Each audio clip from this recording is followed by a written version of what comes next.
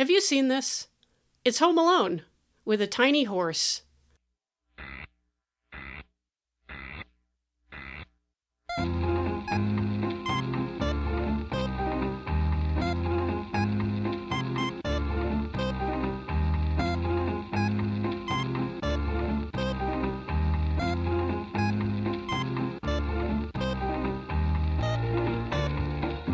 Welcome to Have You Seen This? The world's only podcast about obscure, overlooked, and misbegotten media. All discussions will be spoiler heavy. You have been warned.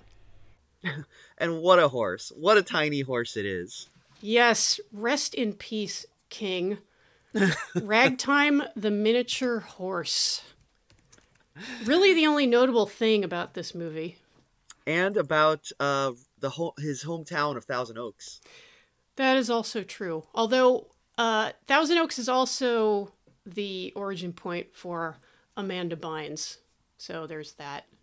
We hope you're doing okay, show. Amanda, wherever you are.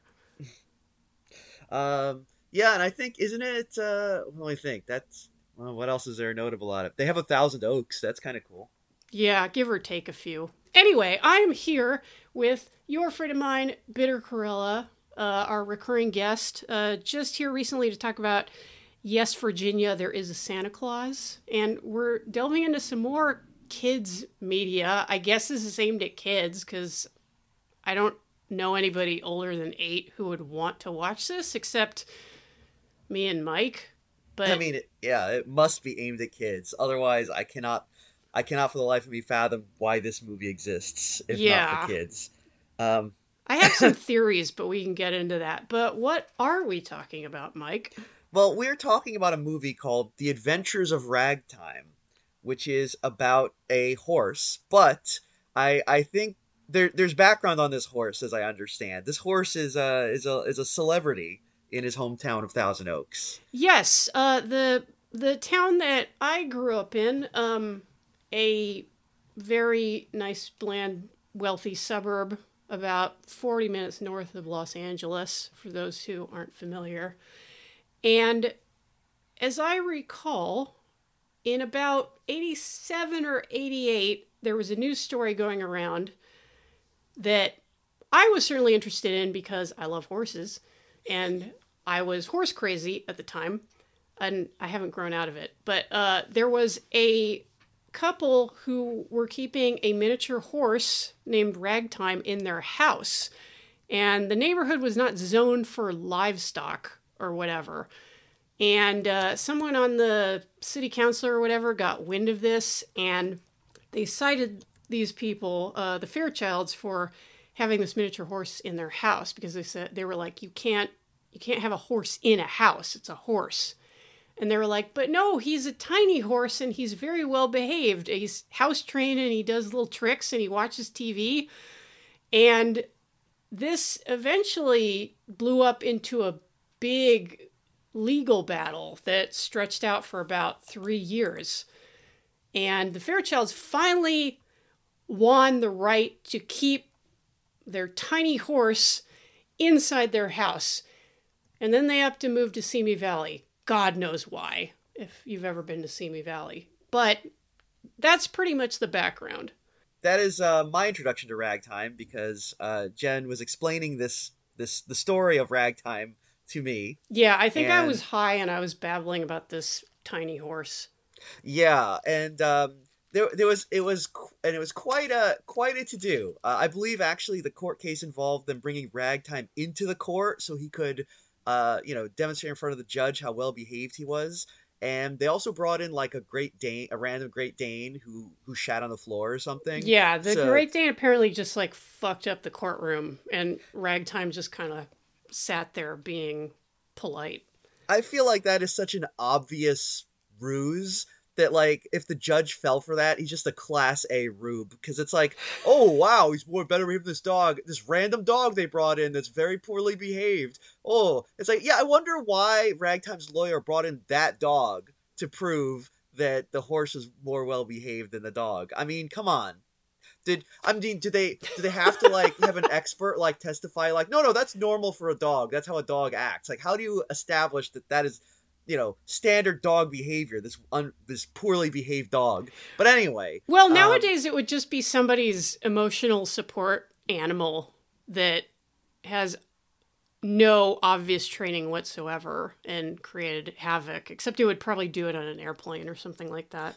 that's true. I mean, that's the thing is like this, but this took place in 1988. Back in 1988, there were still rules. Things still mattered. In the year of our Lord 2023, almost 2024, when nothing matters anymore, of course you would have like probably a dozen, awful little like emotional support animals just shitting on the floor, and people being like, it's actually very problematic for you to say that my dog can't shit on the floor. That's actually very ableist. Yeah, capybaras, peacocks, Yeah, mass large hysteria. snakes. Yeah, exactly. Now, all of you are probably wondering why we're going on and on about this horse. Well, the horse appeared in a movie. And jumping off from Mike's anecdote about the courtroom, talk about a scene that would have been a slam dunk for a kid's movie about a miniature horse. I have no idea why they didn't just tell the story of Ragtime, because it is the kind of trite stuff that you would put in a kid's movie, because there's always a mean authority figure that is put against some kind of cute animal, and then there are children who ally with the animal, and the mean authority figure is defeated, and the animal gets to live its life with the child or whatever.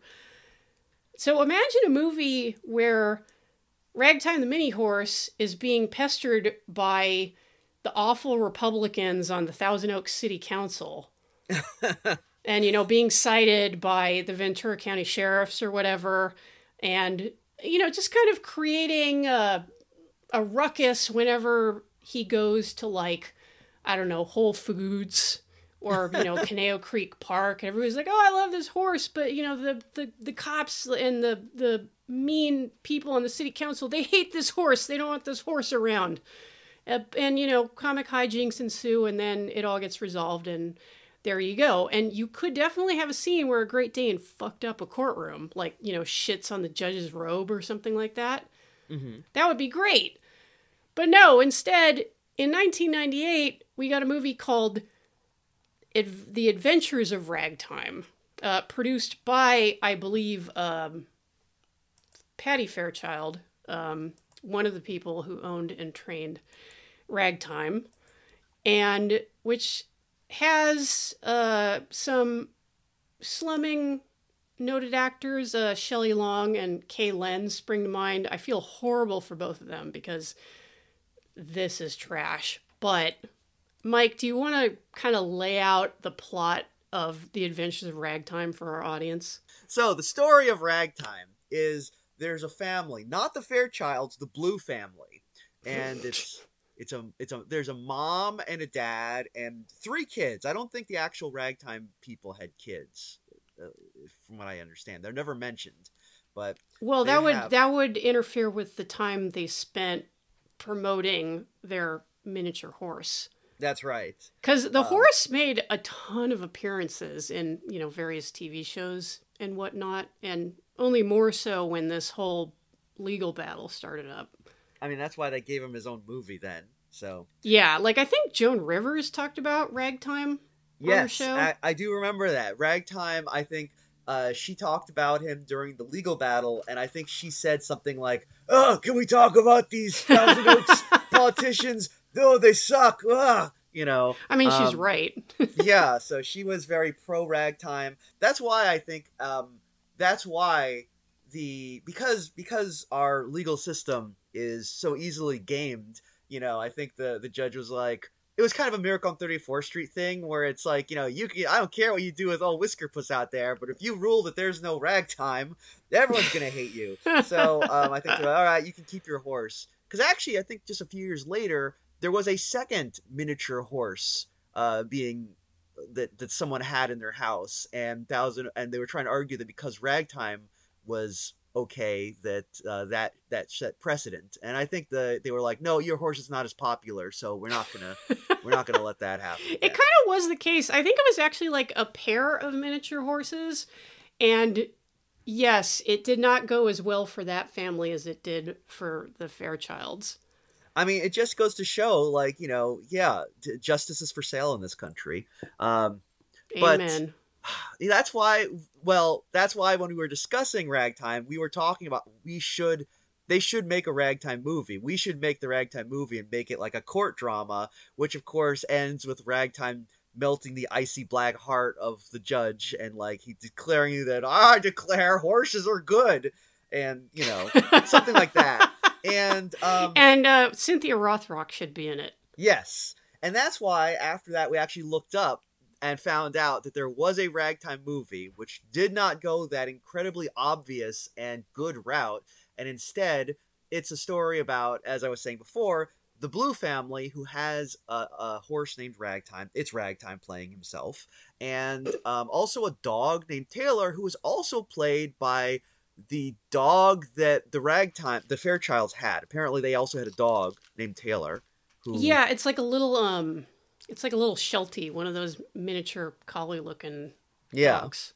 And it almost makes you wonder, wait a second, that misbehaving dog in the courtroom, did they just train their own dog to be a shit? And like was this all a setup? But no, I don't think. I think the article actually said it was a Great Dane in the courtroom, not a Sheltie. So that Well, yeah, that. like any smart lawyer is going to go for the biggest dog possible. Oh yeah, yeah. Probably something to really threaten that judge, Um, but Really anyway, piss so on his leg. so so the Blue family, they have a horse named Ragtime, they have a dog named Taylor, and there's problems in the family because the dad is like, oh, I gotta work, I gotta do work, I can't be here for your baseball game, son, because it's a 90s dad, 90s movie, made for TV movie dad, and that's what they do.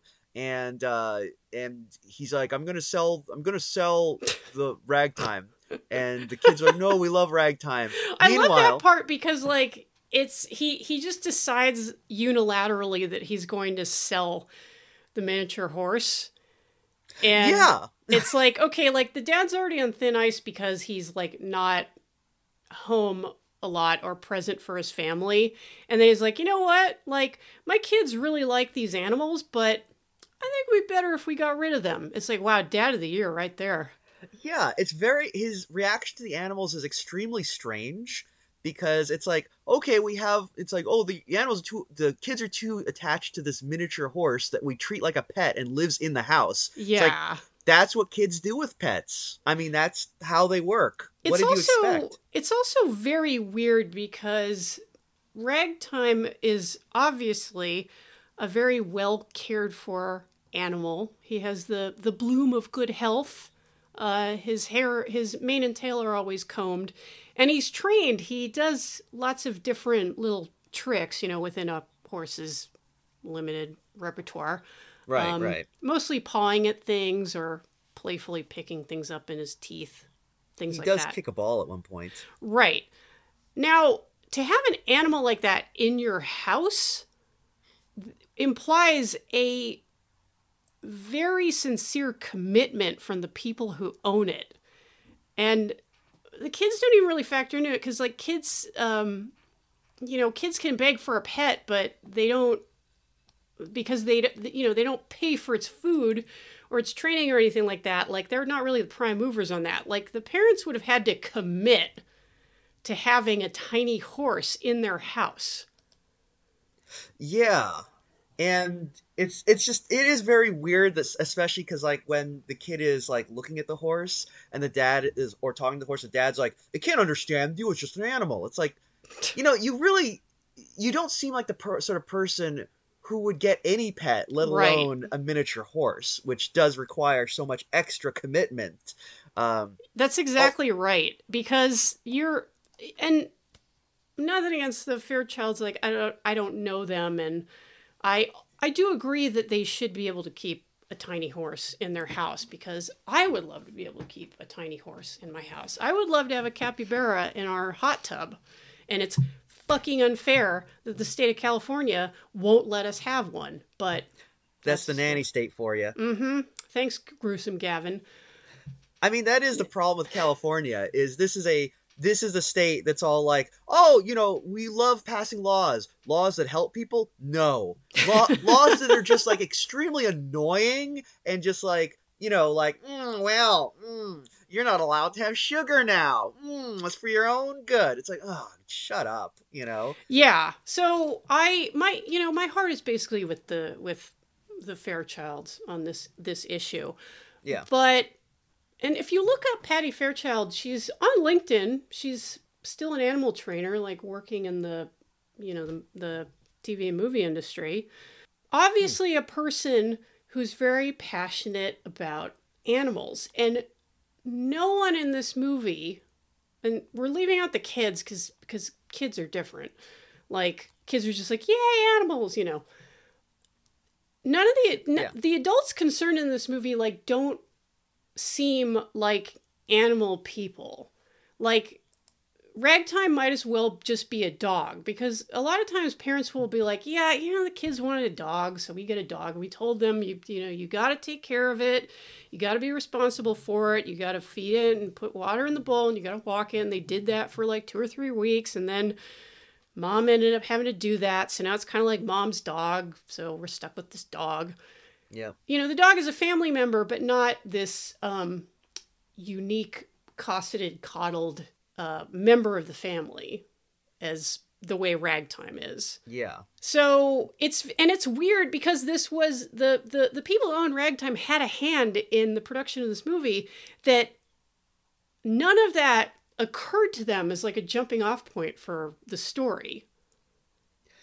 Yeah, I really feel like this was originally someone had a script for a dog movie, and they were just like, "Hey, do you want to? We got this horse. Okay, just put a horse in it. We'll just change it to a horse." Because, the kids, they act like they're like whining, I don't want to have to feed Ragtime. Where you feed Ragtime, and it's like, yeah, these are clearly kids that are not really that committed to their animals. And they because act like, the only member of the family who really seems devoted to both Ragtime and Taylor, the dog, is the annoying bowl cut child. Yes. It's the 90s because there's a bowl cut kid. And he wears like a little coveralls through most of the movie. His name is Barkley, which was extremely confusing to me for the first 20 minutes because they keep calling Ragtime Rags, but pronouncing it kind of mumbled, so it sounds like Max, which is a quintessential 90s made-for-TV movie kid name. They always name them Max or True. Jack, So I thought the kid was Max, and I kept and Barkley. I'm like, why are they calling Ragtime Barkley? Which is a totally a dog name, but like Yes. I'm confused. What's going on? And it took me a while before I finally figured it out. This is not a complicated movie, so this should not have been so confusing. Yeah, well, it's funny that you mentioned that because I was also confused when I was hearing the name Barkley in this movie. Because I was like, wait, like, they've said the horse's name is Ragtime, but someone is saying, because there's a scene near the beginning where the youngest kid is playing with Ragtime and a ball, and this horse is so smart. This horse can fetch. That is a smart-ass horse. But anyway, they're playing fetch, and I hear this little voice saying, Barkley, get the ball! Barkley, get the ball! And I'm like, who? What? The horse is named Barkley. It's Ragtime. And I was like, oh my God, the horse talks. Yes, and this definitely has the stink of in post production. They're like, we don't have the confidence in our shitty horse movie. Just dub in some lines for the horse, and because half the time the horse is like talking when the horse is not on screen. You just hear this voice from out of nowhere, just saying, "Hey, everybody, Barkley, it's me. It's me, Ragtime." And the horse is nowhere to be seen. So it's like, okay, they dubbed that in afterwards. Also, more evidence for that fact is that Shelley Long went on record saying she was not informed that the horse would talk. when Right. she signed up for this, which is funny because it makes me think that that would have been like a breaking point for her. She's like, yeah, I'll be in your shitty horse movie, but the horse can't talk. I'm not down with that. Like, that's ungodly. I don't know what Shelley Long is like, so who knows? But like, or it's more Well, likely obviously that she's not picky. I mean, yeah. But I mean, I feel like she is an actress, so she may have a sense for like, you know, film and seeing the horse talk on screen, just like realizing, oh no, like whatever small amount of dignity that you might have been able to retain in like a kids movie about a horse that, you know, is now completely lost because now you're like the horse is just, you know, it's also confusing because the dog also talks, and yes. the dog and the horse, they seem to have the same voice. Yeah, the dog is just a little bit higher pitched because it's smaller. Yeah, I was getting really confused, and I was like, is it the same voice actor for both the horse and the dog? Or, I you mean, know, it might as well be because the fact, as you mentioned, this does not appear to have been scripted, and yeah. the actors themselves were not aware that the animal would speak. It really does speak of post production interference. It's kind of like that thing. Isn't there like a Patton Oswalt bit where he talks about like doing that kind of ADR for movies, like just Yeah, saying like dumb random shit to kind of like give the soundtrack a little bit of a pop. yes, I remember that skit where he's like, you know, you're looking at it's a Auschwitz and him being like, I haven't seen this many ribs since Tony Roma. Right, yeah. You know, if the jokes in this had been that tasteless, it would have been more entertaining. But instead, it's Yeah. just like the horse saying snotty little things like, whatever, and you're stupid, or whatever. It's so... ugh. And it does seem to indicate that the people who made this film were not confident in their product once they, you know, started looking at the work print or whatever. Which is very funny because I'm sorry, this is a movie for small children. Mm-hmm. It's like you've got animals, you've got slapstick comedy. You really don't need much more. So it's really funny that they looked at that and they were like, I don't know if kids, let me add, kids, the dumbest marketing demographic, like the dumbest consumers of all, will gel with our movie. We need to add something more. They were looking at a rough cut and they're like, oh gosh, I don't know. I'm like, do you think this will play with Academy voters? It is great because, like you said, they just add the horse is just literally going like, "Oh, brother, everyone's so stupid." It's like these aren't even jokes.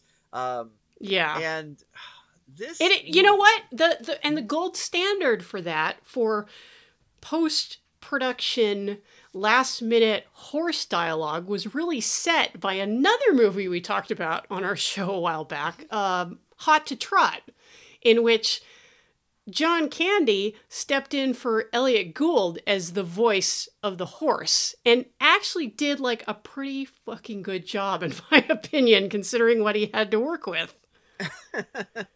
well, this is no Hot to Trot. Yeah, at no point does Ragtime say, you'd move your lips too if some stagehand was shoving a carrot up your butt. Which would have been great, but Yeah, we're not that lucky. No.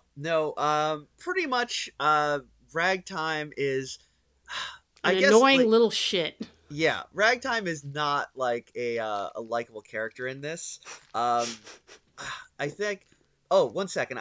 Speaking of animals, my cat just decided he wants to go out of the room, so I gotta open the door. Meow, that's right, you meat sack. Okay, he went. Is there anything an animal loves more than standing half in and half out of a doorway that you would like to close? It's a liminal space. Yeah. So you know, it's attractive to cats because it's like, I'm between the worlds now. It's like I'm between the hedges. My dog also likes to split the difference. He's like, oh, you would like to close this door? Well, what if I lay down right in the doorway? How about that? I bet Ragtime would not do that, though.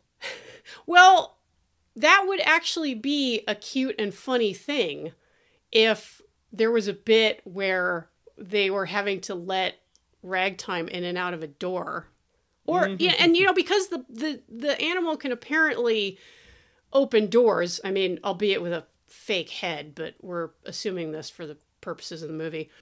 Like, imagine a bit where someone closes a door and the horse keeps opening the door. Like that's like kind of relatable to it. Like if you have a dog or a cat, like yes, you've experienced the phenomenon of your pet saying, "I want to go out. Oh wait, let me back in. Oh wait, maybe I want to go out again. No, I don't like it out here. Let me in."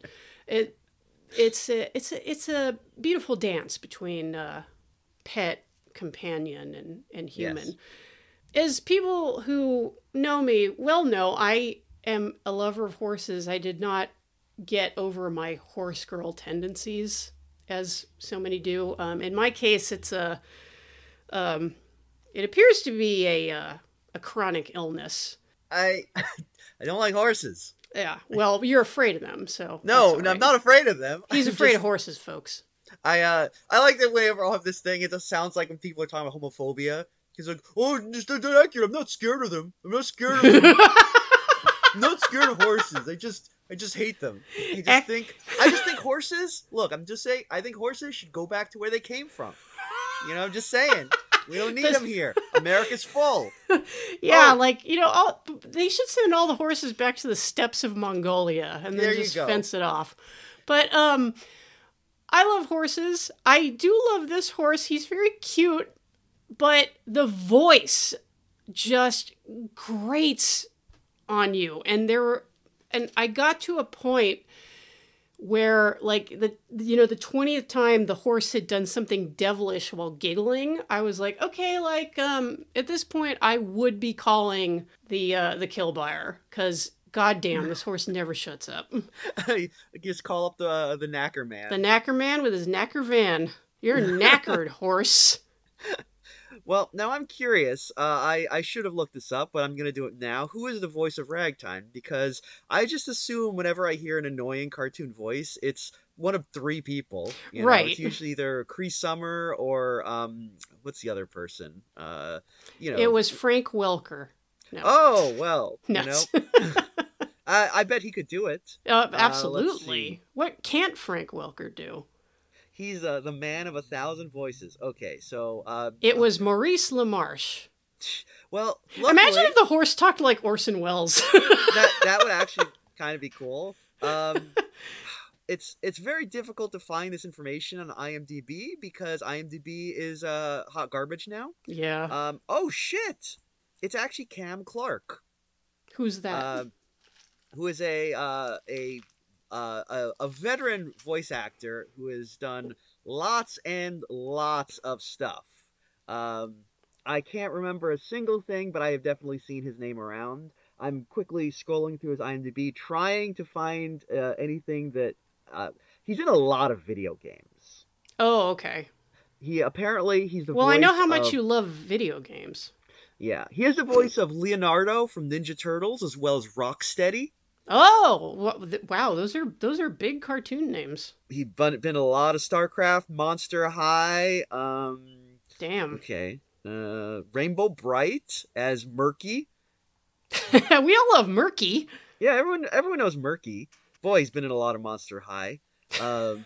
Lego Batman as the Green Lantern and Martian Manhunter. Oh, wow! And, big names for DC. Probably the only good DC properties at this point. Yeah. So he's been in a lot of stuff. He's been around for a long time. This I won't say that he did a terrible job. I'm sure he did exactly what they told him to do. Right. I'm sure they said, "Hey, we want like a really kind of, annoying kind of little shit voice." And he was like, "Can do." Yeah, just imagine a demonic elf running around, but it's got a mane and tail and four hooves. Yes. Now, we have not actually gotten into the main meat of this movie. The main plot is basically the two bumbling The main crooks. horse meat. The main horse meat. The two bumbling crooks kidnap Ragtime, and it basically turns into Ransom of Red Chief. Yeah. With lots of wacky Home Alone style slapstick. And that's basically it. And this is how shameless the the production company is, because they uploaded this to YouTube.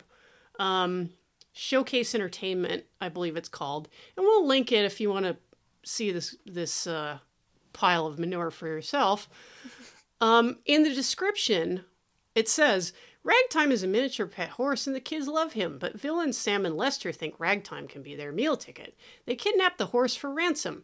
The family is worried, but before you can say, Home Alone, Ragtime outsmarts the bad guys, who are then happy to be hauled off to prison. They don't even, try to cover up the fact that it's very much a ripoff of Home Alone. Yes. And, Home Alone, I don't know how much it has stood up. I mean, I thought it was hilarious when I saw it the first time, but I was also 8 years old. Right. So, I also loved Home Alone. Yeah, and I think probably a lot of Home Alone is just, I mean, it's a movie with a bigger budget and also probably more competent direction, so that probably helps it, as well as the fact that Joe Pesci and Daniel Stern are pretty talented comedic actors for whatever else other problems they may have. I will always treasure the moment when Kevin puts the tarantula on Daniel Stern's face and he just does this high-pitched scream directly into the camera. I mean, that is pretty funny. Yeah. It's a simple gag, but effective. Now, in this movie are bumbling crooks, and if ever you have met a pair of bumblers, it would be these two. They are played by Shelley Long, whom you obviously all know from Cheers and from Troop Beverly Hills, right. And probably other things. I don't know what else she's been in. Poor Shelley. Yeah. Oh, didn't she play the mom in the Brady Bunch movie? Oh, she did in the movie. I think she did. Which is, that movie is funnier than it has any right to be. It's actually legitimately very funny. I often get Shelley Long confused with Shelley Duvall because they kind of have a very similar vibe. Ooh, I would like a movie where they were cast as sisters. I mean, I would believe it. I would believe they were sisters in real life. Yeah. Now, the other bumbling crook is played by Jay Thomas, who I don't think our listeners will remember as much. He is a guy who is, if you lived in the 90s, if you were in the 90s, and you wanted to have a failed sitcom, you call up Jay Thomas. He was in every failed sitcom. I think his major claim to fame was a series called Love and War, which that actually rings a bell, but it's a tiny little miniature horse-sized bell. I used to watch it when I was a kid because I was, I grew up in, my parents were in the State Department. We moved around. We usually watched, we got AFN, which is Armed Forces Television, for the Army. And they would show whatever sitcom they could get from the States. And it was weird because a lot of the things they would show are things that failed immediately in the US, but they were just but would run forever on AFN. So we got to watch They were dumb enough to give the studios and production company money for those awful failed shows. Oh, yeah. So we got to see the entire run of Love and War, where Jay Thomas and Annie Potts are a feuding couple. Because she's a cosmopolitan liberal, and he's a He-Man macho guy who likes smoking cigars. Will they or won't they? Love and War. So it's Tuesdays Hearts on of NBC. Fire, but shittier. Yeah, it's like oh shit! Did you say Hearts of Fire? Yeah. Oh my god, we watched the entire run of Hearts of Fire too. Hearts of Fire creates love, desire, going higher. That show fucking sucked ass. Oh my god. It was just Linda Bloodworth Thomas is oh god, I gotta jerk off Bill Clinton some more. It's so stupid. Oh my god. Yeah, Marky Post deserved better. She deserved so much better. John Ritter deserved better. Definitely John Ritter. I remember watching that show, and John Ritter, he's a divorced dad with his these two, oh my god, these two fucking shitty ass corn pone sons. When they say large adult sons, yeah. these two are these two were large child sons. Like they were like, I don't know, like these two they were like, Linda Bloodworth Thomas was like calling up central casting like, I need two children who were like made entirely like of compressed spam, because like these kids, like they came in and they were just like hot, like they would talk to their dad and like these, John Ritter being a normal guy, he talks like a normal guy, and his children talking these awful like mushmouth cornpone Arkansas accents, and it was just like, what the fuck? What is it? I mean, seriously, like Linda Bloodworth Thomas went down to Dog Patch and like pulled these two out of the hog waller, and we're like, yeah, now they're on TV. Anyway, sorry for the digression about these two awful children who I hated so much. Because why is their dad talking like a normal person and they talk like Southerners, who are not normal people, by the way? Well, I don't care. It's apt that you mention that, actually, because in this movie, our two villains are, there's no other way to put it, stereotypical redneck idiots who make everyone on Trailer Park Boys look smart. Yep. Which is weird because, okay, and I know that there was no effort made with this movie to give it any kind of a regional flavor. It's Southern California, and Southern California stands in for a lot of places. And yes. I do recognize the Ventura Fairgrounds in this, a couple buildings that I believe I've been in many times. Ventura County Fairgrounds. Yeah, it's funny because, both are yokel. They have really bad Southern accents in this. Well, and that's what gets me, because, and like you couldn't actually do this unless it was like maybe a show on FX or something, like It's Always Sunny in Philadelphia, where you can kind of push a little bit.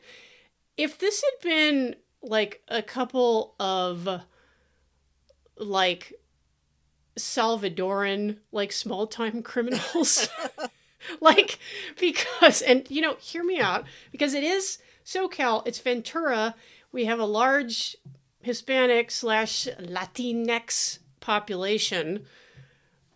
Why not go for a little bit of regional color? And I know, like, but we can't show Hispanic people being like criminals. Like, just get some really good comedians, develop the characters, like kind of show why they commit crimes, because that could be interesting. Like, people like this aren't pushed to desperate measures just because they're dumb idiots like they are in this movie. Like, people turn to crime because of, like, generational trauma, like they're not employable for whatever reason, they have executive function disorders, etc., etc., etc. Like, if this were like a family from Saticoy that were just like desperate, I would be like, okay, that's actually interesting. And if there's maybe a twist on them, like trying to get the miniature horse from these, like, this upper middle class family from Thousand Oaks, but we're supposed to align ourselves with the suburbanites, and this is made pretty explicit in the movie when there are a couple scenes which cut from Sam and Lester, our idiot redneck villains, with goofy music on the soundtrack, and then here's the Blue family, like, pulling up to the driveway of their beautiful home with their horse trailer, and there's like very tasteful piano music, and the lawn is so manicured, and then look, these two dumbasses trying to steal a trailer. It's like, come on. Yeah, they do. Sam and Lester are in this, I guess they are comically poor. They live in, like, not even a trailer. They live in what appears to be, from the outside, a derelict ice cream truck. The inside is obviously like a soundstage because it's way bigger. But, they are like so desperately poor that, like, they're stealing like oranges from a farmer's market for groceries. And it's actually like really kind of sad you're like kind of like, well, I mean, like I feel like they really they made them so like yeah, destitute that you're like, I mean, you kind of feel more for them, but they are stupid, so they deserve it. They Right. probably like they deserve everything that happens to them, even though Yeah. most of the you know well, I guess like to understand, like Lester is Jay Thomas, he's like a dumb guy, and Shelley Long is playing another classic flavor of Bumbler, which is basically a G-rated skank because kids film. Who loves wigs? Oh yeah, she loves. Actually, that's probably why they're poor. They spent all their money on wigs. Yeah, you know. those, if you ever shop for wigs, those are not cheap. Yeah, that is true. I know that. But yeah, it's like the drill quote where it's like, "How please, someone who knows how to budget, please help me. My family's My dying. family is dying. Stop buying wigs. No." Yeah, like they're not an avocado toast family. They're wigs family, and hence their economic difficulties. Though I do like that apparently, like, they watch, like, Lester is watching TV and he sees a news report about the Ventura County Fair where a news reporter is like, "This horse is amazing." And Lester's like, "We're gonna kidnap that horse. That's our meal ticket." It's like, what? Why? Okay. Why would you think that? Like, people, I see I mean, I see news reports about the county fair all the time. I don't see someone who's like, some kid has raised a pig, and I'm not like, I'm gonna kidnap that pig and be a millionaire. Okay. Actually, oh my god, a movie where somebody like tried to keep a fairground pig in their house, like, have you seen how big pigs get? I've seen, yeah. Like the pig just like fucking up the inside of that house like a Great Dane in a courtroom. Oh my god! With its giant pig balls, that would be hilarious. I do also think it's funny that news reporter who's doing the report also has a wrist thick Southern accent. Yeah, which makes me wonder if like the movie producers were like, "Oh yeah, where's this take place? Southern California? Oh yeah, that's right." Yes, there was an awful split during the War of Northern California aggression. It's like Ventura County will rise again. Yeah, and that kind of goes back to my point of like, why not set it in a definite place? Like and Thousand Oaks is it's pleasant, a little bit of a bland suburb. I don't know, Ventura's got some character. Yeah. Set it in Ventura. It's a nice seaside town. They got a cute like downtown area. There's beaches. Like, imagine the horse on the beach. I mean, doing cute horse things. They probably did it in Ventura County because the actual Ragtime like lived in Ventura County. But considering this has no relationship to reality at all, why bother? Well, yeah, point, it's like who cares? Like, you're not doing the Ragtime story, and you're not setting it in Ragtime's hometown. So, I mean, hey, they could have set this in Wisconsin or New York State, or Albuquerque, for all it matters. Yeah, they do. This movie makes a lot of, I won't say like weird decisions. They are kind of weird, but like this is a kind of movie where no decision really makes you like raise your eyebrow because it's a stupid children's movie, so you just expect dumb things to happen for no reason. Sure. I know we're all used to movies like this just going beyond punting. Just like, oh, who cares? Like, get 80 minutes of something, put it on a DVD, and put a dog on the cover. Like, fuck it. Sell it to Tubi. Like, it doesn't matter. But, I don't know. Maybe, you know what, Mike? Maybe I'm just too close to this story because I'm so passionate about horses and Ventura County. I care too deeply. And it hurts me to see the material treated in this way. This rich wealth of material just wasted. I mean, honestly, yeah. Like you said, I think if this was done as a courtroom drama, I mean, it would not have been good, but it would have been very appropriate and funny. Yes. like it would be like to see the actual Ragtime story done as a kids movie would have been fairly entertaining. At least you could have the at least you'd have the based on a true story tagline thing. This is just like, why even bother? This is a generic, very generic movie. It's funny because the Bumblers, like after they have kidnapped Ragtime, they're like, hey, there's an abandoned mansion up the road. Let's take him there. And it's like, why aren't you living there? Why are you you know? Yeah, why aren't you squatting? But that's how stupid they are. Yeah. That they're and it's weird. It's like a whole abandoned mansion, like pre crash of 2007. It's a different time. Yeah, it's obvious they were like the filmmakers suddenly realized this horse can only raise so much havoc inside an ice cream truck. We need like a larger set for horse mayhem. So they go to this abandoned mansion. I think maybe they say that like the guy's on vacation or something, but like still, why aren't they squatting there? The horse basically he does a lot of kicking them in the balls and shit like that, and they fall down. They keep falling down this coal chute, which is ginormous. Like, oh yeah, the laundry chute bit, and it did make me think when I was watching it, like how much people like sticking out their asses in this movie. To the point where you wonder, like, do they, like, want this to happen? Like, oh, gosh, like, I'm very theatrically looking into something. It sure would be a shame if someone came along and pushed my butt. Like, is it a kink? Like, damn.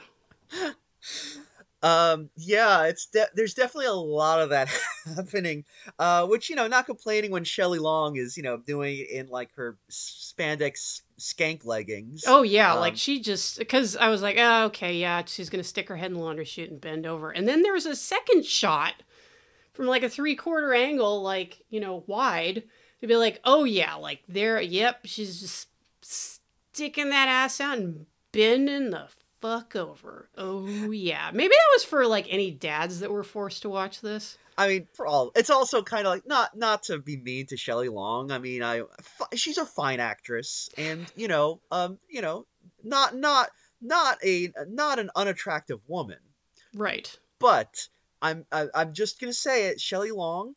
She's a very svelte woman. Mm-hmm. She's not a woman who is gifted in the ass department, Well, no women in media were during the 90s. No. Like, what was the ideal female body like in the 90s? Like, well, heroin chic, I think, wasn't that right? Going on? Yeah. No, the perfect woman in the 90s. Blonde hair extensions, very long, bolt on rock hard tits. Yes. And yeah. Absolutely no ass. Basically, the perfect woman was Sable from WWE. So yeah, I guess dads of the 90s were probably like, really sweating when they saw Shelley Long bend over. And she's fine. It's fine. I'm just saying, is like looking at it, I'm like, yeah, I mean, I'm happy to see any ass, but like I would have preferred, I would have hired an actress with a bigger ass.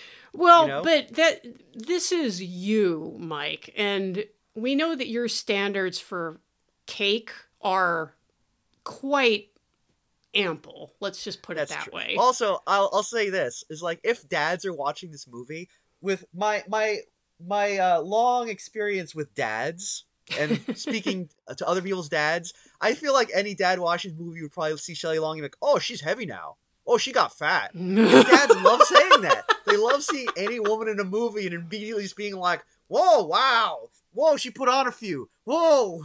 It's like they just can't help themselves. Yeah, that's true, because I feel like my dad did that a lot too. It's seriously like it's just a dad thing, It's like a tick. They can't help it. They can't stop themselves. It's like dad Tourette's. It really is. But I kind of want to go back to how we're introduced to our villains. Like, we've delved into the plot a little bit, but I want to mention something which struck me right off the bat when I was watching this. You've seen Idiocracy, right? Yes, I have. Idiocracy, Mike Judge. People think that movie is very funny. People think we're living in Idiocracy. Debatable, but why not? I was always put off by Idiocracy because of the way it starts, because of the premise that, oh, the stupid people are breeding and the smart people are not. So society got stupid. It's like there's a sci-fi story by C.M. Kornbluth, The Marching Morons. It kind of has the same principle. It kind of has the same premise, and also that kind of stink of classism and eugenicism. And I love Mike Judge. I love Beavis and Butthead, King of the Hill. I'll give him a little bit of a pass on this, but it really puts me off the entirety of the rest of the movie because of the premise. It's like human intelligence doesn't work that way. It isn't like dumb people in trailers having babies and then they come out stupid. But Adventures of Ragtime kind of does the same thing, where it isn't and it doesn't have anything to do with heritable intelligence, but it's like, oh, we're going to introduce the villains of the story right away. So we're at a stock car race, which only idiots go to, and here are these dumb, classless pieces of trash. You know, her with her, her stupid wigs and her slutty clothes, and he looks like the cousin that Ernest P. Worrell doesn't even talk to. And he's stealing food, which is like, that is so low class. And I was like, this feels like a movie that someone from Thousand Oaks would make. I'm sorry. And I'm allowed to say it because I grew up in Thousand Oaks. But, it's definitely like that... it didn't exist at the time, but that like next door kind of feeling where it's like, this car has been parked on my street for 30 minutes. Should I call the cops? Yeah. No, I definitely see that. Yeah. It's very much that kind of like, oh, well, they're like, it's like, how do we let everyone know that our villains are like bad? Well, they're stupid and poor. And that's probably why they're poor, because they're so stupid, Right. Yeah. And it kind of goes back to and I know like, and if people want to give me heat for saying that we should have done diverse casting in this movie for the criminals, then, fine, I will take my lumps. But I'm like, damn, that would be so much more interesting.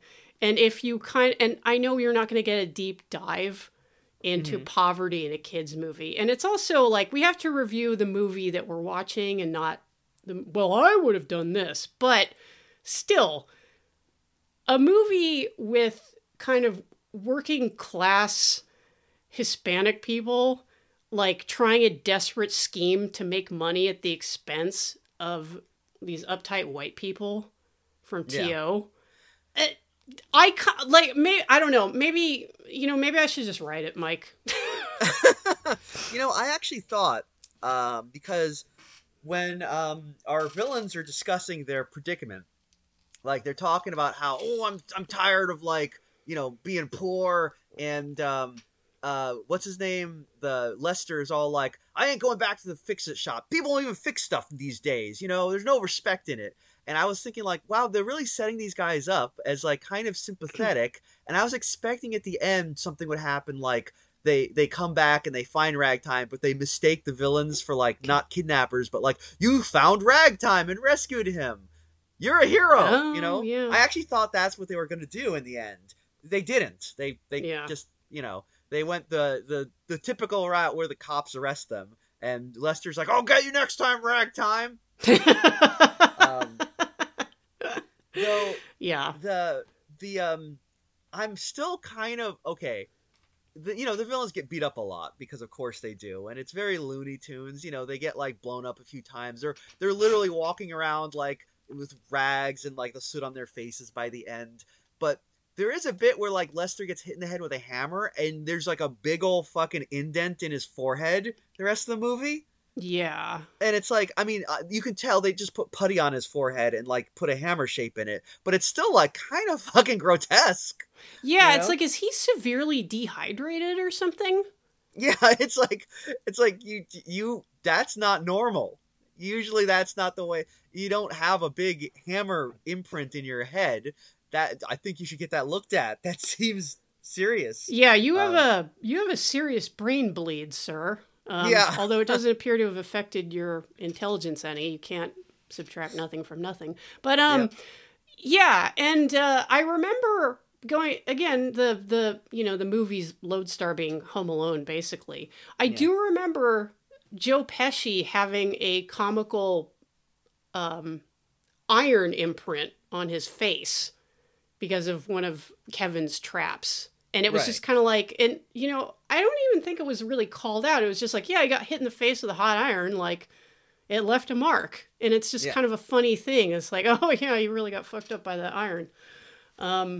So yeah, and people, and I've actually heard people complain about the sadism of Home Alone, but like whatever, who cares? Go take it to Tumblr, you know? Yeah, exactly. Like, you can discuss that with the Zoomers. I'm like, sorry. Oh, it's one of those things like, oh, Home Alone is actually very sadistic. Okay, Jenny Tight Pants. Why didn't you talk about our Letterboxd, okay? Whoa, boy, you're really taking down this 30-year-old movie. I hear that things were problematic in those days. Whatever. Ooh, shots fired. I like I don't care it. whose toes I step on. Yeah, So, every time like a 21-year-old is on social media talking about a classic movie that I watch, I'm just like, yeah, you do your thing, kid. Like, I'm not going to engage with this discussion because it will provide me nothing of value. But yes. right, like, and in the case of Home Alone, it's kind of like a Looney Tunes explosion of violence against these guys who are trying to kidnap a little kid. So maybe that's on the fine line of good taste, but the movie was very successful and it's still funny. This, as you mentioned, like with hammer imprints in the forehead and stuff like that, it does smack of sadism. Yeah. It's just yeah, and plus there's a thing where I feel like Home Alone, it did the smart thing. It was kind of a Bugs Bunny. You know how they always say like Bugs Bunny, he doesn't start shit, but he finishes it? Yes. And Home Alone, it's like, look, anything bad that happens to these two robbers, it's because they are trying to break in the house, and it's due entirely to Kevin's shenanigans. Whereas in this movie, half the stuff that happens to these robbers is literally them just like, the horse is even there. They just trip over stuff because they're idiots. Right. That's a really good point, because the horse is responsible for quite a bit of the mayhem, again, because he's a giggling little shit. But then there are just the pratfalls for, like, man fall down funny reasons. Yes. Which kind of isn't, it don't hit the same as a hot iron to the face in Home Alone, is what I'm saying. It's like literally like Jay Thomas is like, I'm going to open this door, and a bunch of like logs fall on him. And it's like, well, that would have happened to anyone. Right. Because, it's like, oh, he's stupid. He opened the door. Okay. Yeah, man, what a dumbass. Like, trying to open a door to gain ingress. Yeah, it's so they take up the bulk of the movie doing these things, but I really do find them less fascinating than our suburban family, because the suburban family is just such a platonic ideal of a made-for-TV movie family. What with the dad who's like, oh, I can't see your baseball game, son. I'm doing business. And the mom, whose entire role in this movie is just like, the kids really need you. They need their father. Yeah, it's the kind of mom role that people are thinking about when they complain about roles for women. Yes, like there has been thankless. A tremendous amount of improvement in writing for women on the screen since, but occasionally roles like this do happen where it's just like, yeah, she's a mom. She like worries about stuff. That's it. She does do that. It's the 90s, so she's wearing like a blossom hat, like a bucket hat or something, and it's like, yeah, that was the style back then. Yeah. In fact, yeah, the very 90s styles in this movie, I guess it makes sense. It is from the 90s. My favorite moment, though, style-wise, is when there's a moment where the kids are like waking up for the day and they're all in their pajamas and they're fighting over the bathroom. Right. Okay, now, even though they are in their pajamas and have presumably just gotten out of bed, they are all wearing sneakers. Oh, yeah, that's weird. It's so weird. I was like, because they throw a bucket of water on the other brother because they're three kids, and then they run away. And I was trying to see the third one as he gets out of bed. Is he wearing sneakers too? But they never show you his feet. And I think he is wearing sneakers. And they were just realized, okay, we're people are gonna notice if he's sleeping in his shoes, so we better not show his feet. Well, speaking from personal experience, when you're around horses, even little ones, you definitely want to have closed-toed shoes. That makes sense. Oh, I wonder if yeah, were they doing that because on set they could not have people be barefoot? Yeah, could well be. We don't know. But you know what, Mike? I think that those kids should have started their day off right with some hydration. And not just any kind of hydration. Huh? Like what kind of hydration are you thinking of? Oh, well, I'm talking about the kind of hydration that'll work for any situation. You can drink it at home, you can drink it at work, you can take it to the gym with you, partake when you're out hiking, or just, walking around the neighborhood with your tiny horse. Because proper functional hydration is essential, and Liquid IV is the #1 powdered hydration brand in America. Their hydration multiplier is the one product you're missing in your daily routine. I mean, that sounds pretty good, but the question I would have, because I'm a guy who likes flavor. I like my hydration to taste good. Do they have flavor? Like, if it's available in flavors like say sea berry, strawberry, lemonade, Concord grape, lemon lime, pina colada, maybe tropical punch or watermelon. I mean, I think I'd be pretty much sold in that case. Well, Mike, I'm happy to tell you that they do, in fact, have all of those flavors and more. And when you put it in your water, you can hydrate 2 times faster than with water alone. Plus, you get essential vitamins and 3 times the electrolytes of the leading sports drinks. Damn. Wait, essential vitamins? But how many essential vitamins? I've been burned before. Hey, it's got 5 of them. B3, B5, B6, B12, and everyone's favorite, the big C, vitamin C. Damn. I gotta say, that's kind of over-delivering, because, all the B's, I'd be like, yeah, that's pretty good. Yeah, I'm sold. And then no, wait. Save your fork, there's more. There's also vitamin C. It's that's a whole nother letter. That's going deeper into the alphabet. Yeah, not only that, it's made with quality ingredients, and it's non-GMO and free from gluten, dairy, and soy. So you can stop drinking oatmeal during your workouts. Oh, thank God. That has not been hydrating me properly, I gotta say. Yeah, it's really tough when you're ultra marathoning and you've got oatmeal in your Camelback. That really sucks.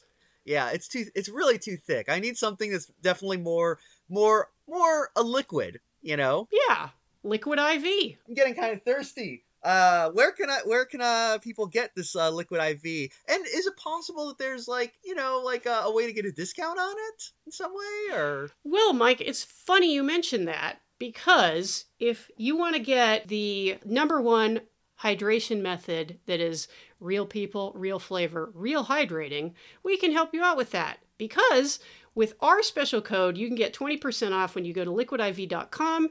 And that code is HYSTPOD, HistPod. That's HYSTPOD. You just type that in at liquidiv.com and you get 20% off anything you order when you shop Better Hydration today. That's with code HYSTPOD. HistPod, baby.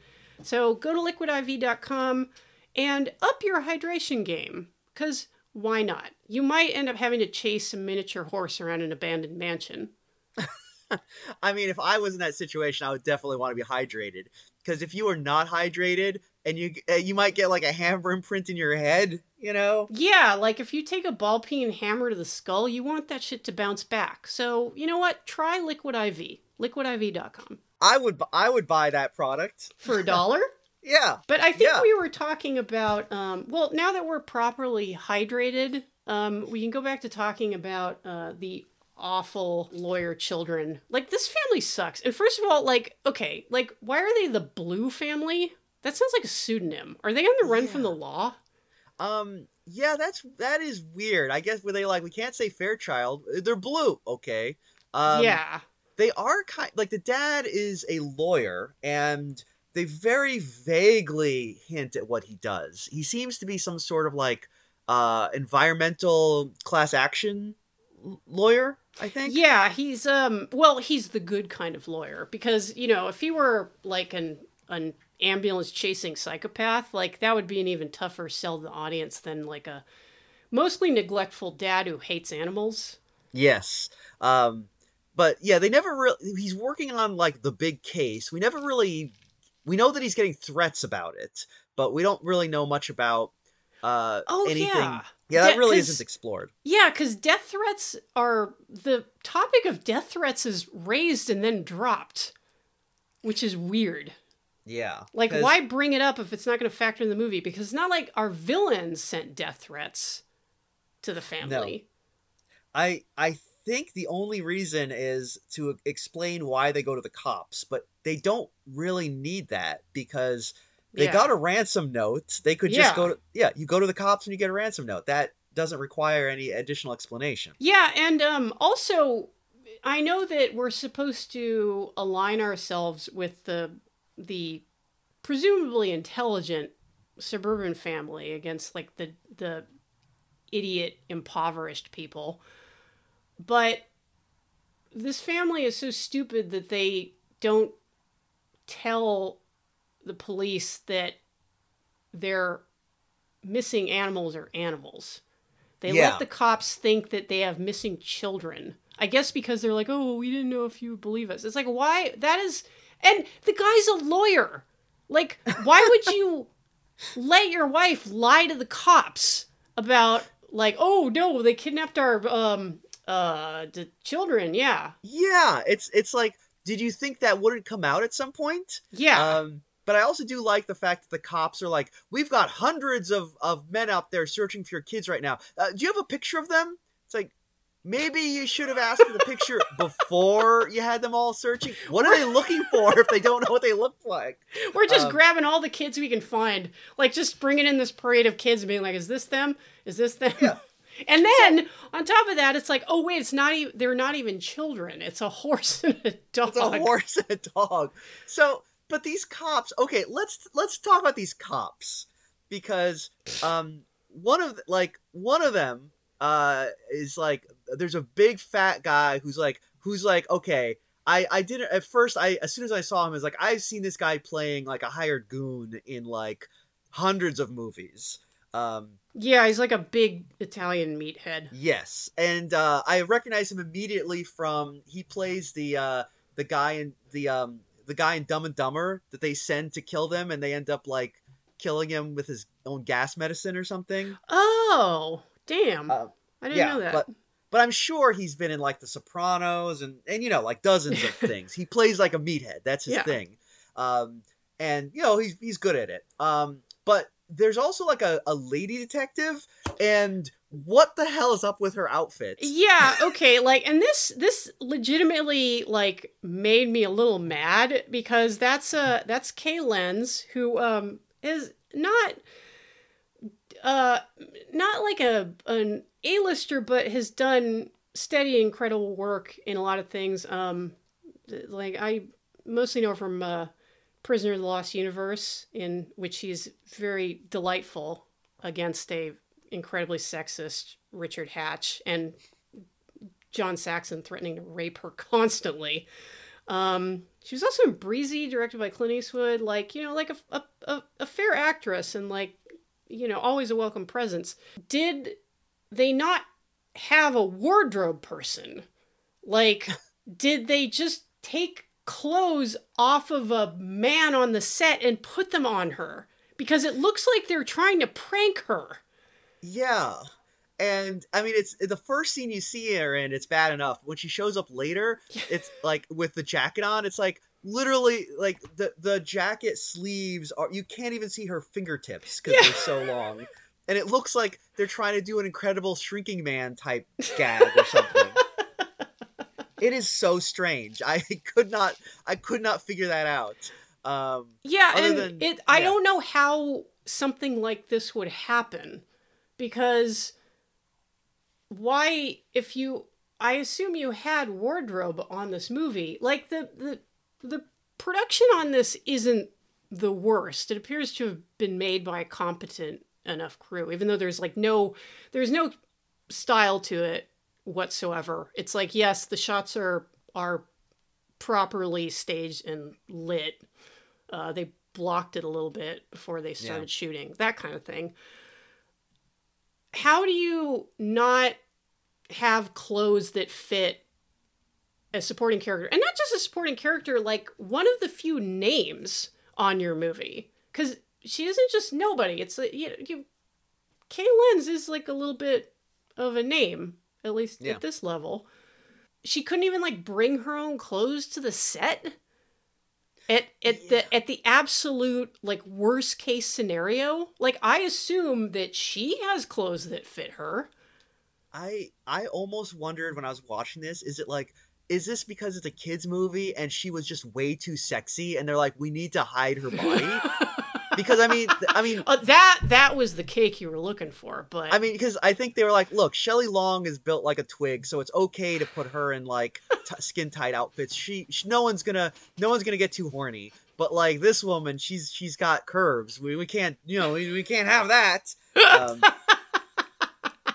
Yeah, like the. I'm being very mean to Shelley Long. I mean, again, I'm not saying she's. I'm just saying she's svelte. She's a svelte woman. Well, that was more the preferred body type at the time. This was pre-Kardashians. Oh, they were probably like, yeah, we got to cover up this fat ass like lady cop. Oh my god, it's so disgusting. She's got boobs. Like, oh, she's like a fucking elephant. Let's give her the suit that I borrowed from Tom Wolfe. Like, what the hell? Like, this is one of those things where it's like, and you'll see like production errors all the time in movies like this, and you have a laugh about them. But this one, like, I can't even think of a reason for it. Like, how did this happen? It is extremely strange. I think like the cops in general, it's hard to describe.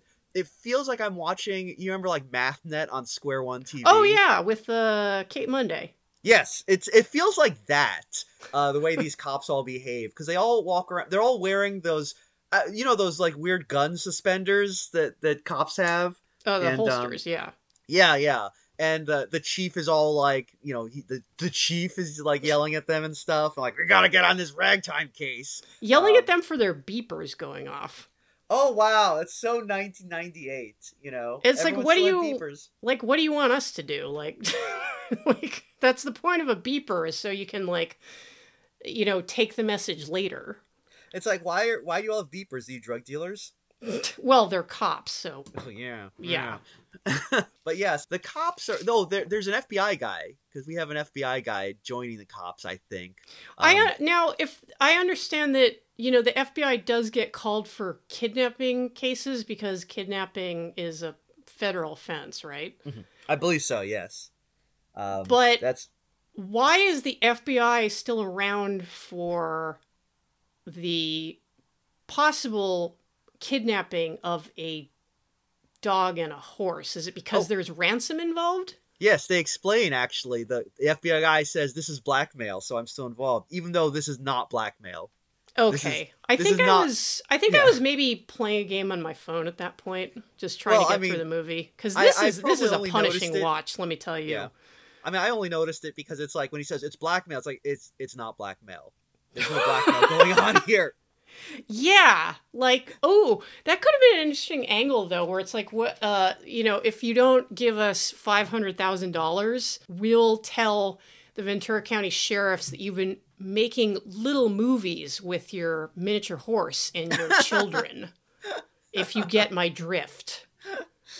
Yeah, cops in this are, I mean, they're pretty, like, they're here for laughs, like. Yeah. Also, they appear to have some kind of weird Gestalt cop hive mind, because they never separate at any point. They're always just in a group. Well, remember when they all ordered pizzas, because the pizza guy shows up and he's like, who ordered a pizza? And they all raise their hands, which indicates every single one of them simultaneously ordered pizza from the same place. Well, they each ordered an individual personal pan pizza. That is the coppest thing to do. But you were saying. Yeah, just these cops are like, they're pretty incompetent. They're bumbling around. You know, they're there for laughs. Except they're not very funny, and they're just kind of, oh, okay, all right. I guess we got to have some of these scenes where where they're like, we got everyone on this hunt to get the, well, because their thing is they're gonna do the ransom. They get the money, right? Yeah. And they're gonna stake out the ransom drop. It's funny because they say to the new cop, like, well, you're a trainee, so you could do the drop because no one will recognize you. It's like, no one will recognize any of you. What are you talking about? They don't know who you guys are.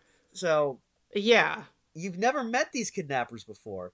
But it also just seems like, well, yeah, how was that supposed to go? Because they never like show up to like get the money, I guess, because they're too busy getting their asses kicked by Ragtime.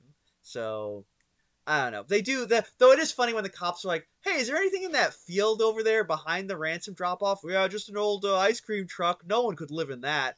Yeah, maybe we should check it out.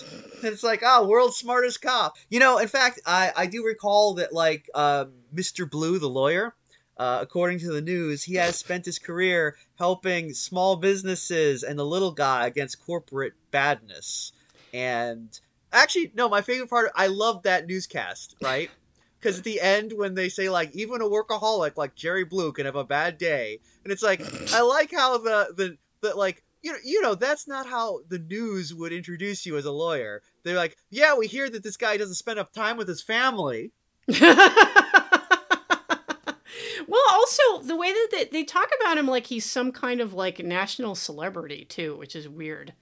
Oh, that's right, because they say help is coming from the White House. But... Which, it never materializes. I don't ever see any, like, White House help, but they do say that on the newscast. This was in 1998, so I believe, who would have been in the White House?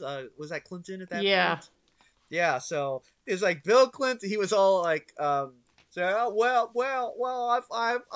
feel your pain, Jerry Blue. Whoa, that they should have done that, because you know that in '98 Bill Clinton was appearing in stuff, and he was always doing that thing where he was like, "Oh, I feel your pain. I'm gonna play my saxophone and eat some McDonald's." I'm Bill Clinton, and we were all like, "Oh, we love our large adult president. We love him."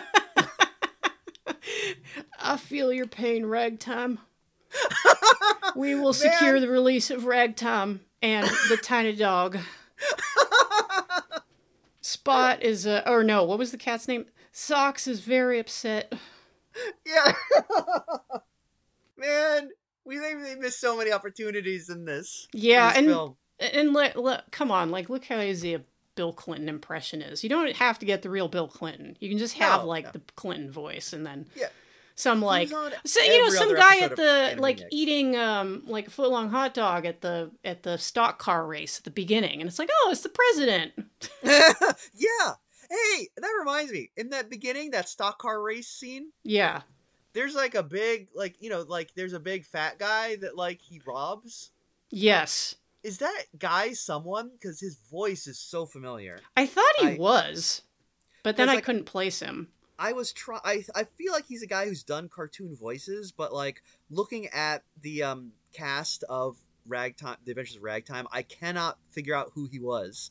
There's no one credited as like big fat guy. Yeah, so. Big stupid fat ugly dumbass piece of shit redneck. But actually, sorry to change subject, but there's another very weird bit in this movie that I need to mention. Oh, there are a lot of weird bits in this movie. Oh yeah, there's so much stuff. Like, so, you know, in the beginning when they take Ragtime to the Ventura County Fair because of he's going to be in the 4-H show? Okay, so I've never been in 4-H, so I don't really know what it's like. Right. But I assume you show off your animal, right? Yep. So instead what's happening is the kids are in the audience watching, and they have like a little woman guiding, like I like a little person, I think. Oh, right. Yeah. Yeah, and she's guiding the horse around and having the horse do tricks. And it's like, how does she know all that? How she's not the horse's trainer. she's just this random person. I mean, she's the ringmaster, right? But Right. it's weird that she's doing that. And meanwhile, in the audience, like not uh Barkley, but the other brother is like, they call her the Hatchet because they never found her husband and children. And it's like, and then that's never brought up again. It feels like they were going to try and set up, like in Home Alone, how there's that scary neighbor that saves them, Kevin, in the end. That's I feel right. like they were trying to set this ringmaster up as she was going to be the one to do that. But then they were like, never mind. Yeah, oh, this movie already has enough plot. We don't need to gild the lily here. Yeah. That's a really good point, because why call out the character if you're not going to do anything with the character? And, you mentioned 4-H. Like, yeah, like the point of 4-H is to have the children handling and showing their animals. Like, that's why you get kids involved in 4-H, so they can learn, animal husbandry. So it should be Barkley showing off his mini horse. But instead it's this random lady. I wondered, actually, looking at this, if that was actually like one of the Fairchilds, because, it would make sense to them to have the actual horse's trainer doing that scene. But it is not. She's played by an actress named Debbie Dixon, who was also an Ewok in Return of the Jedi. And that's pretty much it. So she's a little person actor. Yeah, though that's her entire filmography. But yeah. So I really don't know what.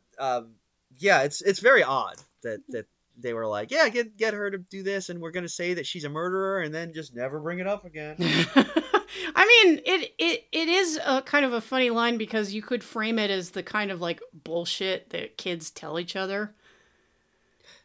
Yeah, it's just, where it's like, oh, there's a lady that looks kind of mean, and like we don't like her, so she totally like killed her husband, and got away with it. Yeah, it just feels like that. Yeah, because it feels like the older brother is also, speaking of Home Alone, is kind of an asshole, and he's kind of being set up as like, because Kevin had a mean older brother in Home Alone too. Oh, everyone was mean to him in Home Alone. Yeah. He was what they call les incompetents. He was a whoopee. But like, yeah, it just, again, this isn't really, it just isn't brought up that much. I do think in the end, like, this brother and the sister kind of apologized to Barkley for like slacking on feeding Ragtime, I guess. Right. But it's like, and then I think they get mad at the dad, because he's like, I want to take you all camping, and the Barkley's like, can Ragtime come? And the dad's like, well, I wanted it to be like a family bonding thing. You're not thinking about Ragtime. Like the horse gives a shit. Yeah, horses love camping. And also the dad, there's something odd about this dad, because early in the movie we see him talking to his wife in their bedroom with a face mask on. Yeah. Like a cream face mask that, and not to assert outdated gender stereotypes, but that is usually a thing that women do. Yes. But the dad does it. Yeah, in a movie from 1998, when I saw that, I was like, oh, I get it. He is an effeminate, like, goofy fop, and we should all think he's very funny. But he's not set up that way at all, No, because like apart, and again, keeping in mind that we're talking about like, 1998 standards of humor, like we don't endorse this kind of thing. But yeah, like it would normally have been the kind of thing which would set him up as like a, kind of a fussy, prissy dandy.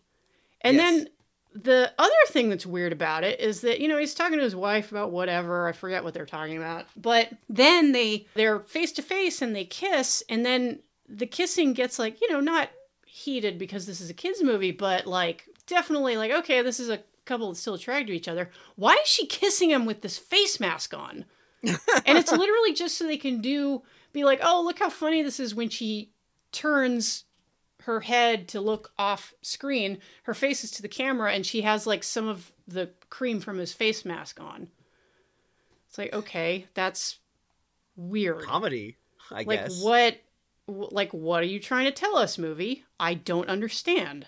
Yeah, this movie, I mean, I feel like a lot of it is just like, oh, this stuff will be funny. And it's like, okay, but you are doing things without any regard to plot or character or logic. It's funny, so it's happening. And I would forgive that in a movie that was actually funny, but Right. these are the jokes are incredibly lame, and you are kind of destroying um any basis in reality that your lame film has. God, it's just ah Yeah, and because there's so many weird dumb choices in this movie to dissect. Like, we've kind of run a little long here, but Ragtime is there is something that I do want to call out, because as a horse aficionado, this kind of pissed me off. Now, there's a point when they've concealed Ragtime in the mansion, and then somehow, I don't know how you would do this, locked themselves inside the mansion with the horse. yes. Because that's a thing that you can do.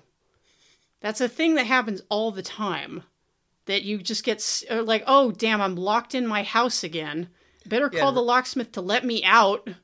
and Ragtime is all like, you understand? I'm not locked in here with you. You're locked in here with me. And then Ragtime throws a pan of hot food, just scalding into the guy's face. Near as damn it. Because there was at one point, Ragtime pushes the guy down the stairs, and I was like, Jesus Christ, like, he could have died from that. Ragtime is a murderer. I wouldn't put it past that little fucker. But anyway, so they're locked in with the horse for some reason, and Ragtime's running around doing his little shit horse things. And at one point, it's implied that Ragtime is eating the lady's wigs. Mm-hmm. And I was like, okay, that's bad. Because if you want your horse to colic and die, that would be a pretty good way to do it. Like, have it eat synthetic hair. And I was like, whatever. Like, they're probably just doing like, oh, haha, I got a hold of the wig, and it's playing with the wig and implying the horse ate the wig. That's whatever. Didn't expect it to come up again. But no, later in the movie, Shelley Long is like, oh, the little horse is sick.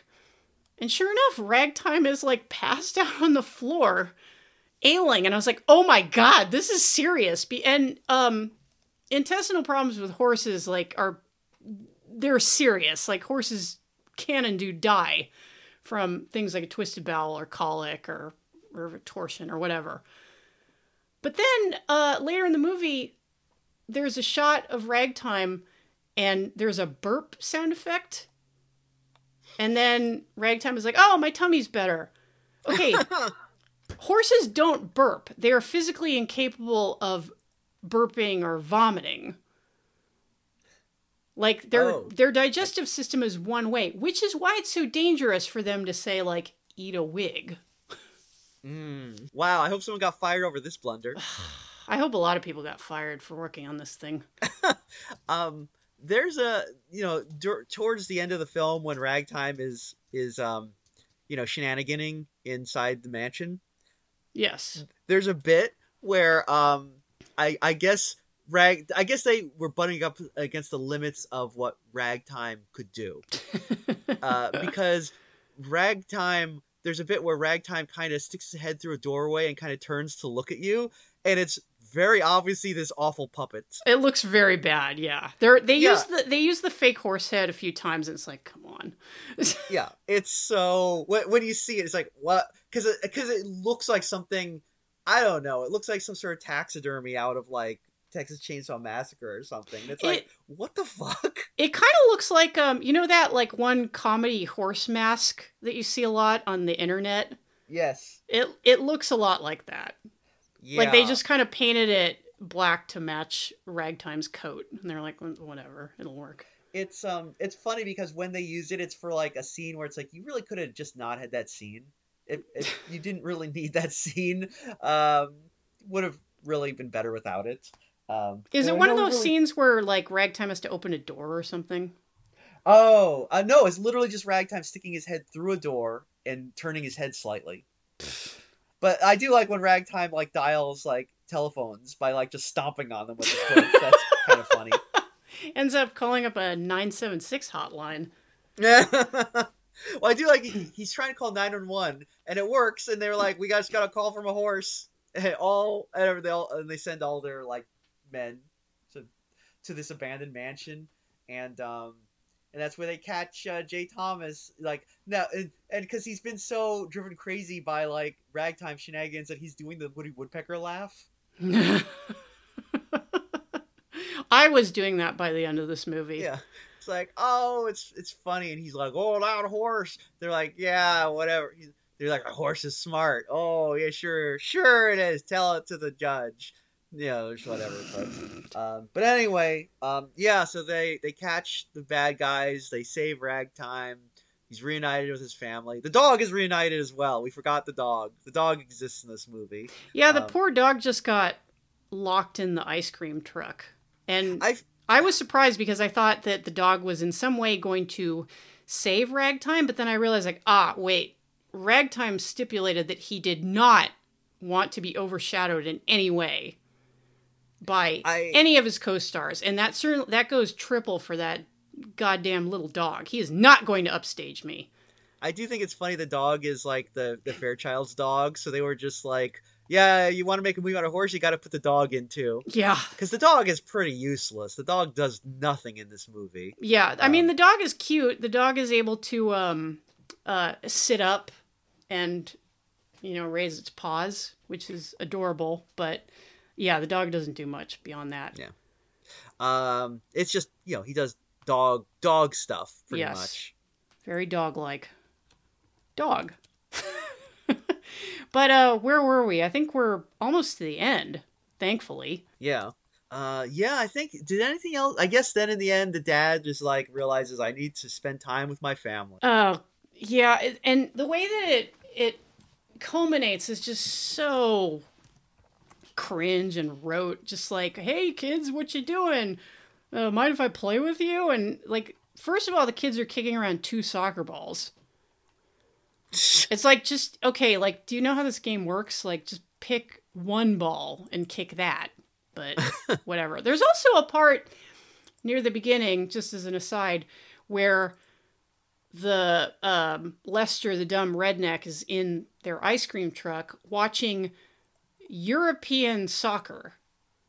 That thing that rednecks love to watch.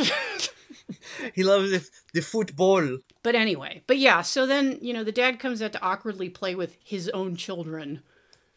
And I guess he's not going to sell the horse. And was he going to sell the dog too? Because that would have been funny. He never says he's going to sell the dog, but they do keep saying like, they keep talking about selling the animals. So, what an asshole. Yeah, that is a thing. Also, because like it's interesting that he says he's going to sell the animals for $500,000, and then the bumblers are like, we're gonna ask for $300,000 because that's less than $500,000. And I was trying to figure out exactly like what the logic was, because it's like, you're not this is not a bidding war, and it's like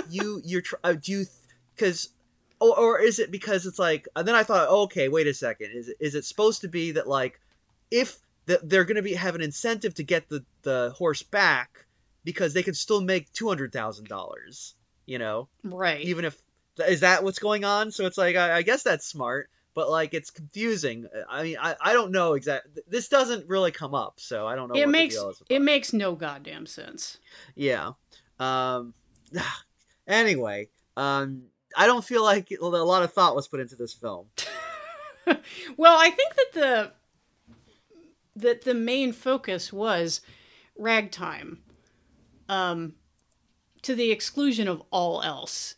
Like, the script is very basic, but we live in a wealthy area in Southern California, so we can get a couple of names to sell this on.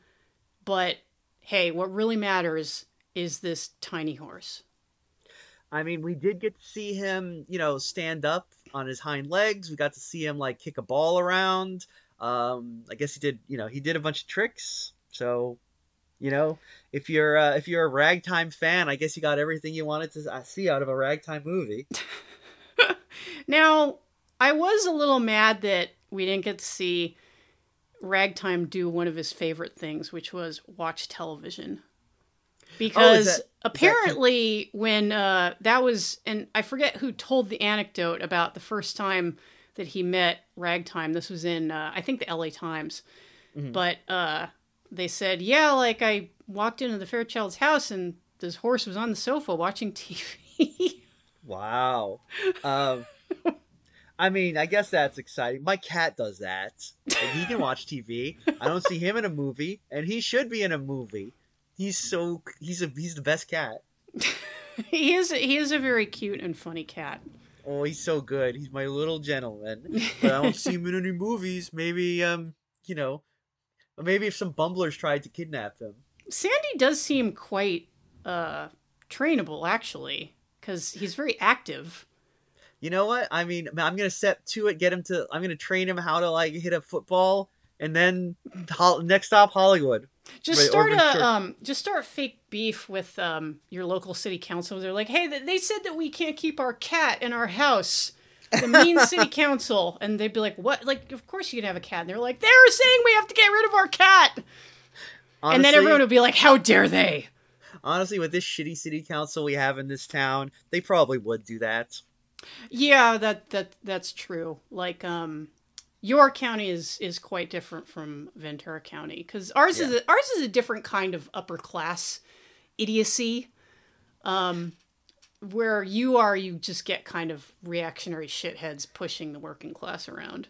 Yeah, no, I mean like here it's like because in Ventura County you've got all the like the scions of wealth and privilege running the show. Up here it's a bunch of fucking like boat dealer sorts. So, the city council is like, what if we passed a measure to say like no CRT in the drinking water or whatever, And it is funny. A thing that I forgot to mention when you brought it up was when they're kind of filling out the character of the lawyer dad, Mr. Blue, which Mr. Blue sounds like a porno.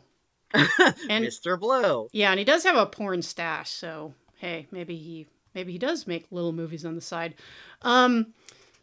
They, like you mentioned, they say that he helps small businesses fight against corporations. And I was like, this is the most United States of America ass thing ever, because as we all know, that is the most sacred citizen in the United States today. Replacing the yeoman farmer, much idolized by Thomas Jefferson. Today, our holiest members of society are these small business owners. And it's so funny to me that they didn't even try to kind of load this in the guy's favor by being like, oh, he's a neglectful dad, but like he sues pharmaceutical companies for, poisoning children. Like some kids took this medication and it actually made them really sick. It's like, no, he helps small business owners. He helps the petite bourgeoisie. Like I said, this is the most Thousand Oaks ass movie you could have made. Yeah, terrible movie. And sadly, Ragtime is no longer with us. After the Fairchilds upped and moved to Simi Valley from Thousand Oaks, later they moved to Colorado, I think, to be closer to family. And shortly after they moved, Ragtime was found dead at the age of 19. Incredible age for a horse. Horses can live up to 30 or 35 years, in fact. And if you look at press clippings of the time, it says that they're like, oh, we're definitely going to do a necropsy to find out like what happened to Ragtime. And I was not able to find any results of that. I have no idea what Ragtime died of. Perhaps Ragtime was murdered. We don't know. I'm just asking questions. So they suspected foul play. They should have like they should have called those cops back with their gigantic suits. the, there was the gang that couldn't shoot straight and the cops who couldn't dress themselves. Oh, but you know what, Mike? I bet I know who did kill Ragtime. It's probably some disgusting, dirty, impoverished, gross, idiotic poor person who doesn't appreciate the beauty of a coddled little miniature horse living in a suburban home as God intended. Yeah. Well, I haven't seen Jay Thomas recently, so Shit, he's on the lam. he got out. He's like he has a vendetta against Ragtime since that movie. For humiliating him. Shelley Long, though, she's been in her share of flops, so she's like, water off a duck's back. Yeah. It's a movie that exists. We'll link it so you guys can watch it if you're sick in the head, which I know some of you are. But I guess that's it, unless you had anything else that you wanted to say about Ragtime, either the movie or the horse, or the novel by E.L. Doctorow. Well, again, it's just disappointing that there's so many failed opportunities to make an equally bad but possibly slightly more interesting film. Something that was even just mildly funny instead of just tedious as hell. Yeah. I feel like just, again, it's like the star power of the horse. It's like you really dropped the ball by not just making it about the actual horse's story. You know what the problem is? And this is something which I mentioned on, probably in our Hot to Trot episode. There's no such thing as a good horse movie. And the thing is that animal movies in general are tough because usually they tend towards the sentimental. Yeah. Even in the, even on a level of, like a very high level of production, your war horses, for example. Mm-hmm. It's like what we spent our last episode talking about. Yes, Virginia, and there is a Santa Claus. It's Glurge. Yes. It's heartwarming. And the horse, as an animal, does not lend itself to stories with a lot of particular depth. The values of horses are very simplistic, stolid. The horse is a docile animal that serves man. It's not a particularly smart animal. It doesn't have the brain of a lassie, as much as they try to do that in Ragtime. The horse is like a simple servant, and I've said before that literally the only good horse movie ever made is The Black Stallion, directed by Carol Ballard, which does manage to get at kind of the poetry and lyricism of the animal and its bond with a boy. A lot of very beautiful scenes in that movie, even though there is a corny plot about an Arabian horse winning a race against a bunch of thoroughbreds, and Mickey Rooney is also in it. No good horse movies. Now, donkey movies, that's different because there are two movies that are widely considered masterpieces. Of course, Alhazard Balthasar, and the movie inspired by it, Io, which came out recently, which is about kind of the same thing, like a donkey's journey through the human world. The donkey is a crafty little animal. The horse, not so much. So you get movies like this. Animal movies, which are usually just sentimental or for kids. And I know that you're an expert on animal movies, such as the Buddies movies, Mike. So do you agree or disagree? I would agree. I mean, kids love animals, and it's easy. It's cheap. You know, you just have an animal, like especially a dog, just do a few tricks, and you dub in a voice, and that's all you need to do. Yeah. Sad, really. Yeah. And and it doesn't even matter if the animals all die, as we know from the Buddies movies when they all got parvo. So thanks, Disney. Yeah, but they haven't seen. So yeah, they didn't. Did they see any fallout from that? Of course not. No. It's Disney. It's Disney. They can just pay to make it go away. Yes. So yeah, I didn't know that there was a rich history of donkey movies. That is interesting. But... Well, not as such. I can think of like two off the top of my head, but I think it's a solid thesis. I could probably build it up with a little research. Yeah, yeah. But yeah, horse movies all suck. If you've ever seen a horse movie, it probably sucked. I mean, I've seen some horse movies, and yeah, they always end up being those. God, like what is the one about the girl who's on a diving horse? Oh, Wild Hearts Can't Be Broken. Yeah, I remember watching that in the theater and being like, Blech. it's one of those movies where I was like, oh no, it's one of those movies where you can't tell where in the plot you are. You know those fancy movies where it's like there's no traditional plot structure, so after like an hour and a half you're like, well, it's gotta be ending soon because I've been here an hour and a half, and then it'll end and you'll just be like, oh, was that a resolution? I guess. I don't know. I remember nothing about it except that it had Gabrielle Anwar and diving horses. Yeah, I think there was some sad part because the horse went blind or something. Oh. Or there was something that made it hard to, or maybe the girl did. It was some reason that it made it hard to like be a diving horse or diving horse girl. Yeah, and it's funny because it's boy, that's kind of a relic of another time is movies where we're supposed to feel bad that the people in the movie can't like force the animal to do something which is contrary to its nature. Well, you saying that horses don't love jumping from a high heights into water? Like, I don't even want to know like how that got started. Like, who is the sicko who was like, you know what, I'm going to make a horse dive into a big pool? Like, what the fuck, dude? It does seem like something that would be like phenomenally terrifying to a horse. Yeah. Like, I mean, I can't imagine how you train a horse to do that. Yeah.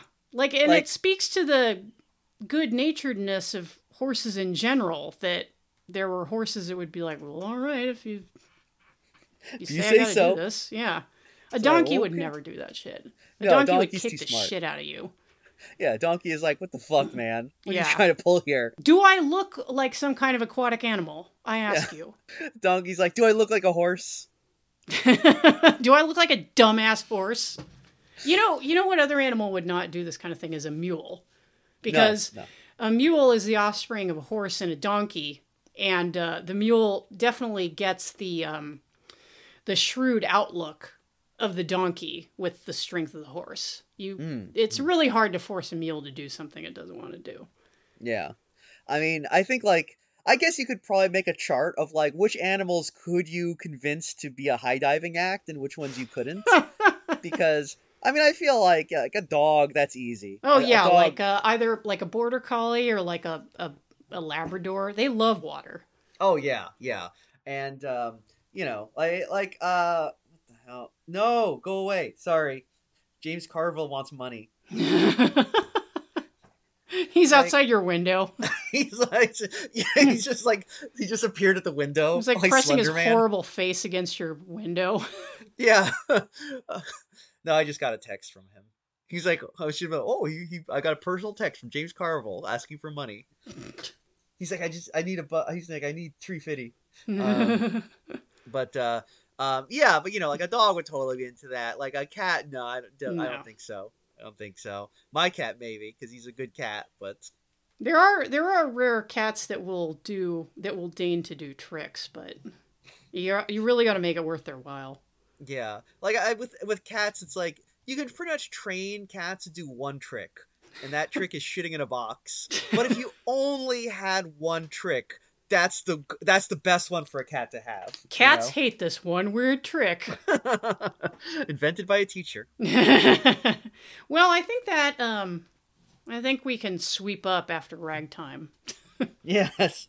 Well, thanks for having me. I'm gonna go drink some Liquid IV now. Oh, smart. Remember, go to liquidiv.com, put in code HYSTPOD. That's HistPod. Get 20% off.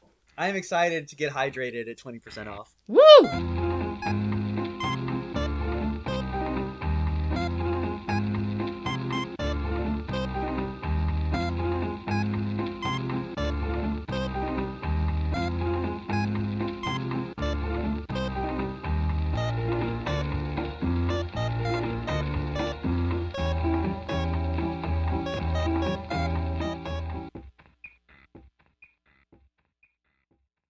I just want to post.